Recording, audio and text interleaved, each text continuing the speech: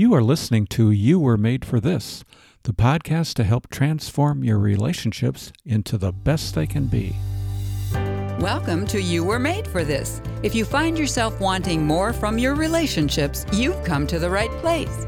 Here you'll discover practical principles you can use to experience the life-giving relationships you were made for. And now here's your host, John Sertalik. Hey, thank you, Carol, and welcome back from your hip surgery.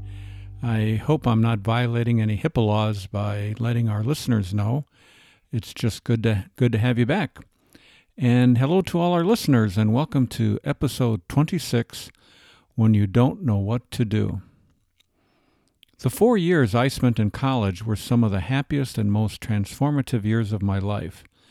It was there I was exposed to the physical sciences, social sciences, the arts, literature, and my first and greatest love, history. I learned to love learning in college, and though it's been 4 decades since I graduated, I still reference things today that I learned back then. Just recently, in fact, I was reminded of a very important life lesson I learned as an undergrad. It wasn't from a professor or fellow student that I learned this truth, which is so critical to emotional intelligence and relational development. It didn't come from a book or a research project or a symposium I attended. This fundamental relationship principle was taught to me by a man 30 years my senior, my friend Leon. Leon was one of 2 janitors I worked with in my summer work-study job as a janitor in the Fine Arts building on campus. Before I tell you what Leon taught me, I need to first tell you about him. Leon and his custodian partner Frank worked from 4 a.m. to 12:30 p.m. Monday through Friday. They got to pick those hours because the 2 of them were good friends and they loved to fish. Every day after work during fishing season, Leon and Frank quickly ate a sandwich for lunch and then headed off to their favorite fishing hole. The closest I ever get to fishing is to dip a fish stick in tartar sauce, so I had no interest in starting work at 4 a.m. Instead, I slept in and started at 6. I loved my summer janitor job. It would be a delight for any introvert like me. The Fine Arts building was brand new, and being summer was not heavily used. Leon himself was a large, stoop-shouldered man, an inch or 2 taller than my 6'2" frame. If you're familiar with the character of Lenny in the John Steinbeck play of Mice and Men, my friend Leon would be a perfect Lenny. One summer day when I arrived at work at 6 a.m., I let myself into the locked Fine Arts building and went looking for Leon and Frank in this huge, empty, cavernous building. I normally met them in the same location each day where they would tell me what I needed to work on that day. On this particular occasion, however, they were nowhere to be found. I kept calling their names, which echoed throughout the large, empty halls and spaces of the building, but they did not hear me. I finally found them buffing floors in one of the rehearsal rooms. They couldn't hear me because the loud sound of their floor buffers drowned out everything else. They gave me my assignment for the day, and then I asked, if this happens again where I come to work and can't find you, what should I do? Leon looked puzzled, then thought for a moment, glanced over at Frank, and then smiled and said, "Well, just do something, even if it's wrong. Just do something." He then chuckled, turned away, and went back to work. I never forgot that lesson. Just do something, even if it's wrong. One other memory I have of Leon and Frank is how they ended the work week. Every Friday, before they left work to go fishing, one of them would say to me, "Hey, I'll see you in church on Sunday, if you sit by the window." My memories of Leon came back to me last week in a Skype call I had with a missionary. This missionary, who I will call Tom, which is not his real name, told me of how he and his wife had returned from their missionary service in Southeast Asia because of a conflict with some co-workers, particularly 2 women who somehow were unable to get along with he and his wife. As we explored this issue with him, I mean, he was really looking for some help and understanding of what happened and what they could have done.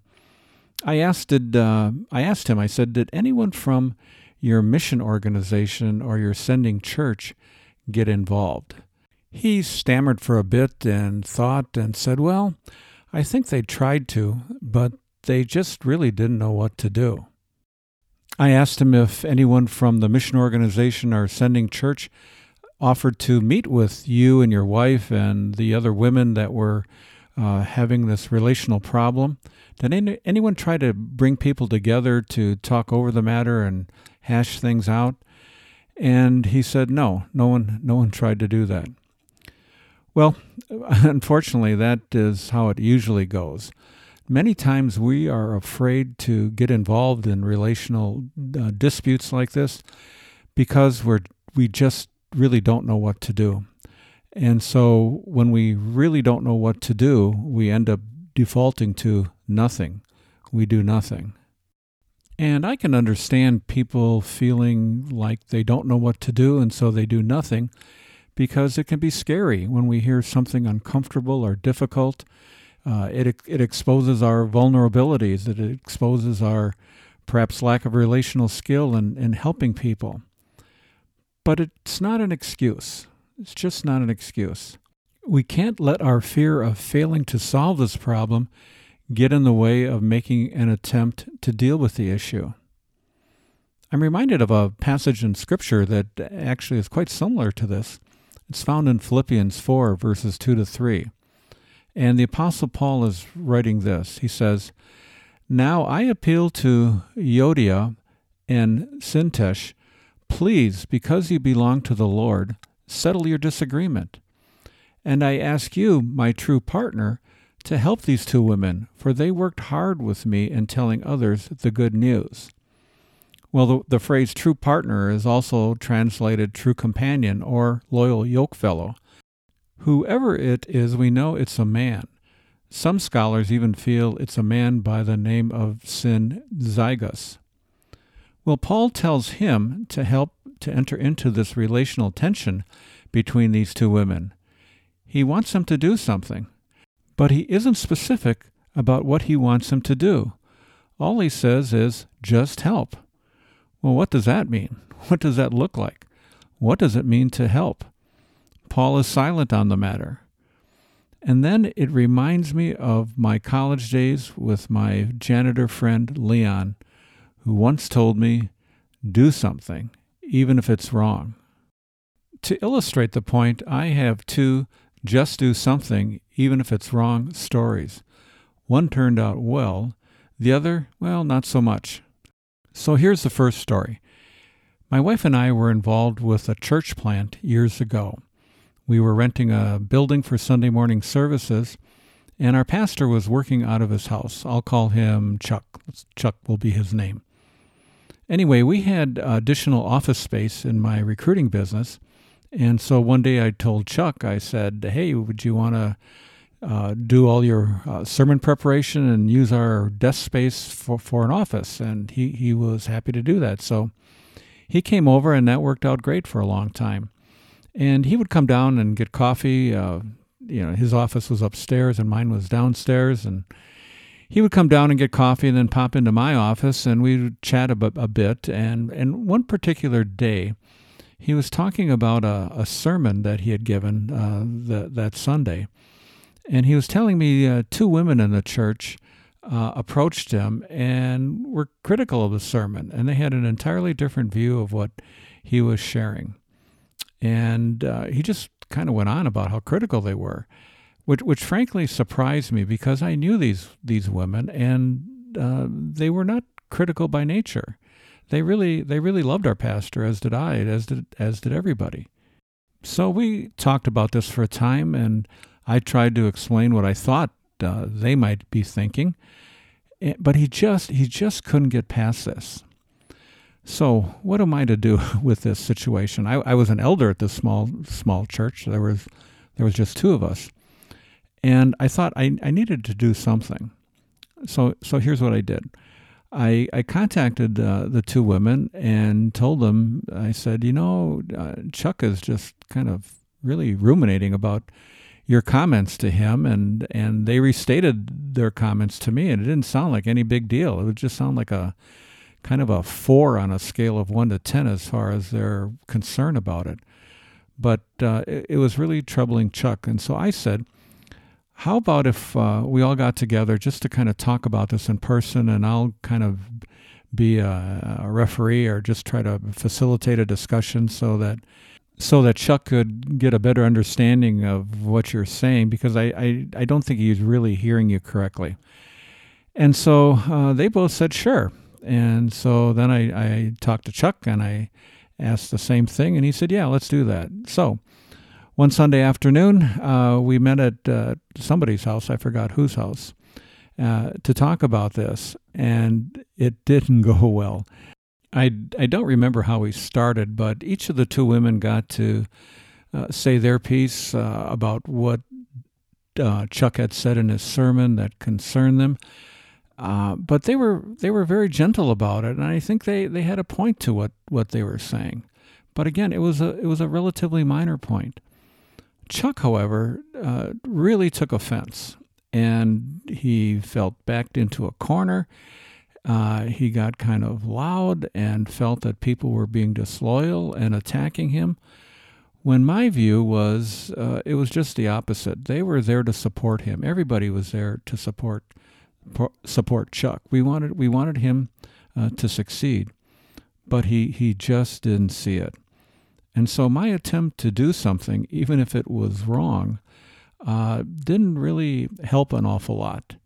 But if I had to do it all over again, I would have done the same thing, because not to have gotten all of those issues out in the open, in the air, people would have made inaccurate assumptions about each other. But sometimes when we do something, sometimes when we try to enter into the fray of a relational dispute, it doesn't go well. But that doesn't mean we shouldn't do something. It doesn't mean that we should retreat, that we should just avoid the issue. It's far better to do something in an attempt to solve a relationship problem than to do absolutely nothing. So that story didn't turn out well. Actually, things got worse. Some people left the church. It's a very complicated situation that doesn't need to be gone over here.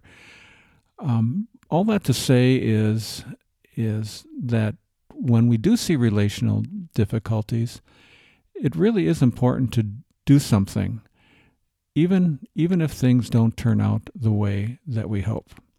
Well, that's one story.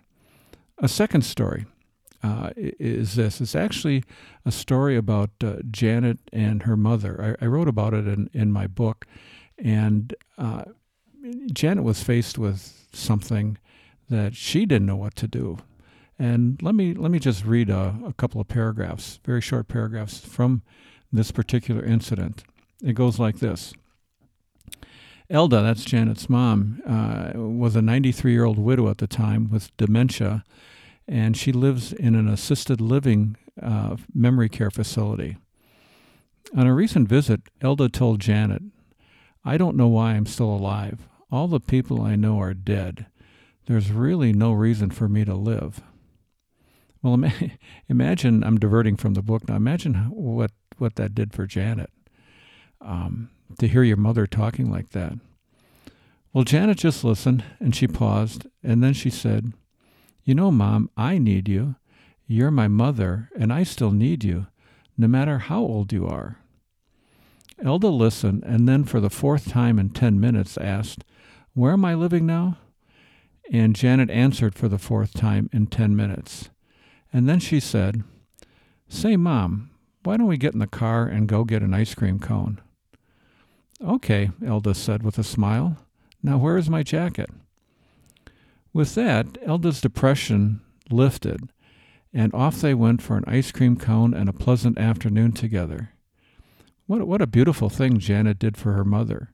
She set aside her own frustration in having to continually repeat herself and the ongoing grief of seeing her mother descend the spiral staircase of dementia, Janet thought of what she could do to make things a little bit better for her mother by just doing something, even if it was wrong. In this case, it was right. The process of just do something didn't achieve a positive outcome in the meeting with Chuck, but it did with Janet and her mom. The point isn't the result. It isn't about the outcome. It's about the process of just do something, even if it's wrong, that matters. You know, when a relationship is in trouble and we take the risk to enter into that trouble with godly wisdom and discernment, it creates a growth opportunity for us. It becomes an opportunity to reflect the image of God well. It creates an opportunity to bring about reconciliation and healing between people. It's an opportunity dropped in our lap to develop our relational muscles regardless of the outcome. Even if whatever we do doesn't work, it still counts for something. By trying to heal a relationship and bring out the best in others, we'll bring out the best in ourselves. There is real freedom in our relationships if we develop the skill of do something, even if it's wrong. First of all, it forces us to ask God, what is this something I should do that would be wise and helpful? We don't want to do anything stupid. We don't want to make things worse. And we need God's wisdom to guide us. Secondly, it frees us from feeling we have to do things perfectly, that we have to get it right. Many relationship problems can be fixed. Maybe not at the first go-around, but certainly if we keep at it and keep trying, things can get better. Another benefit to this do something even if it's wrong approach to relationships is that it removes the excuse of, I didn't know what to do, because it makes us accountable. It requires us to figure out something to do. And finally, this do something even if it's wrong approach stretches our relational muscles the more we encounter these kinds of situations. We'll try things, and even if they don't work, we'll learn from them, and we'll try again. Well, before I close, here's the main takeaway from today's episode, our show in one sentence. When faced with a relational difficulty and you don't know what to do, just do something that tries to make a positive difference. Here's a way you can respond to today's show. What relational disconnection do you see between people that you would like to see healed, but you don't know what to do about it? Enter into that disconnection, resolve that you will not retreat, and that you will do something to try and make things right. Ask the Lord for wisdom as to what that something should be, and also for the strength and power to do that something, whatever that might be. That something may even be silence or what looks like passive inaction. If the silence and inactivity are intentional and done for a reason, it can be the very something God wants you to do. But if the silence is a reaction and retreat because of fear of making a mistake, well, that's not what I'm talking about. As we close today's episode, I'll leave you with our relationship quote of the week. And it comes from Shannon L. Adler. And she says, most misunderstandings in the world could be avoided if people would simply take the time to ask, what else could this mean? I'll say it again. Most misunderstandings in the world could be avoided if people would simply take the time to ask, what else could this mean? Well, I'm glad you listened in to today's episode. Remember in the days ahead what you were made for. You were made for life-giving, fulfilling relationships. But when they're less than that and you don't know what to do, just do something, asking God for help. We're here to show you how. See you next week. Goodbye for now. Oh, and one last thing. I'll see you in church on Sunday, if you sit by the window.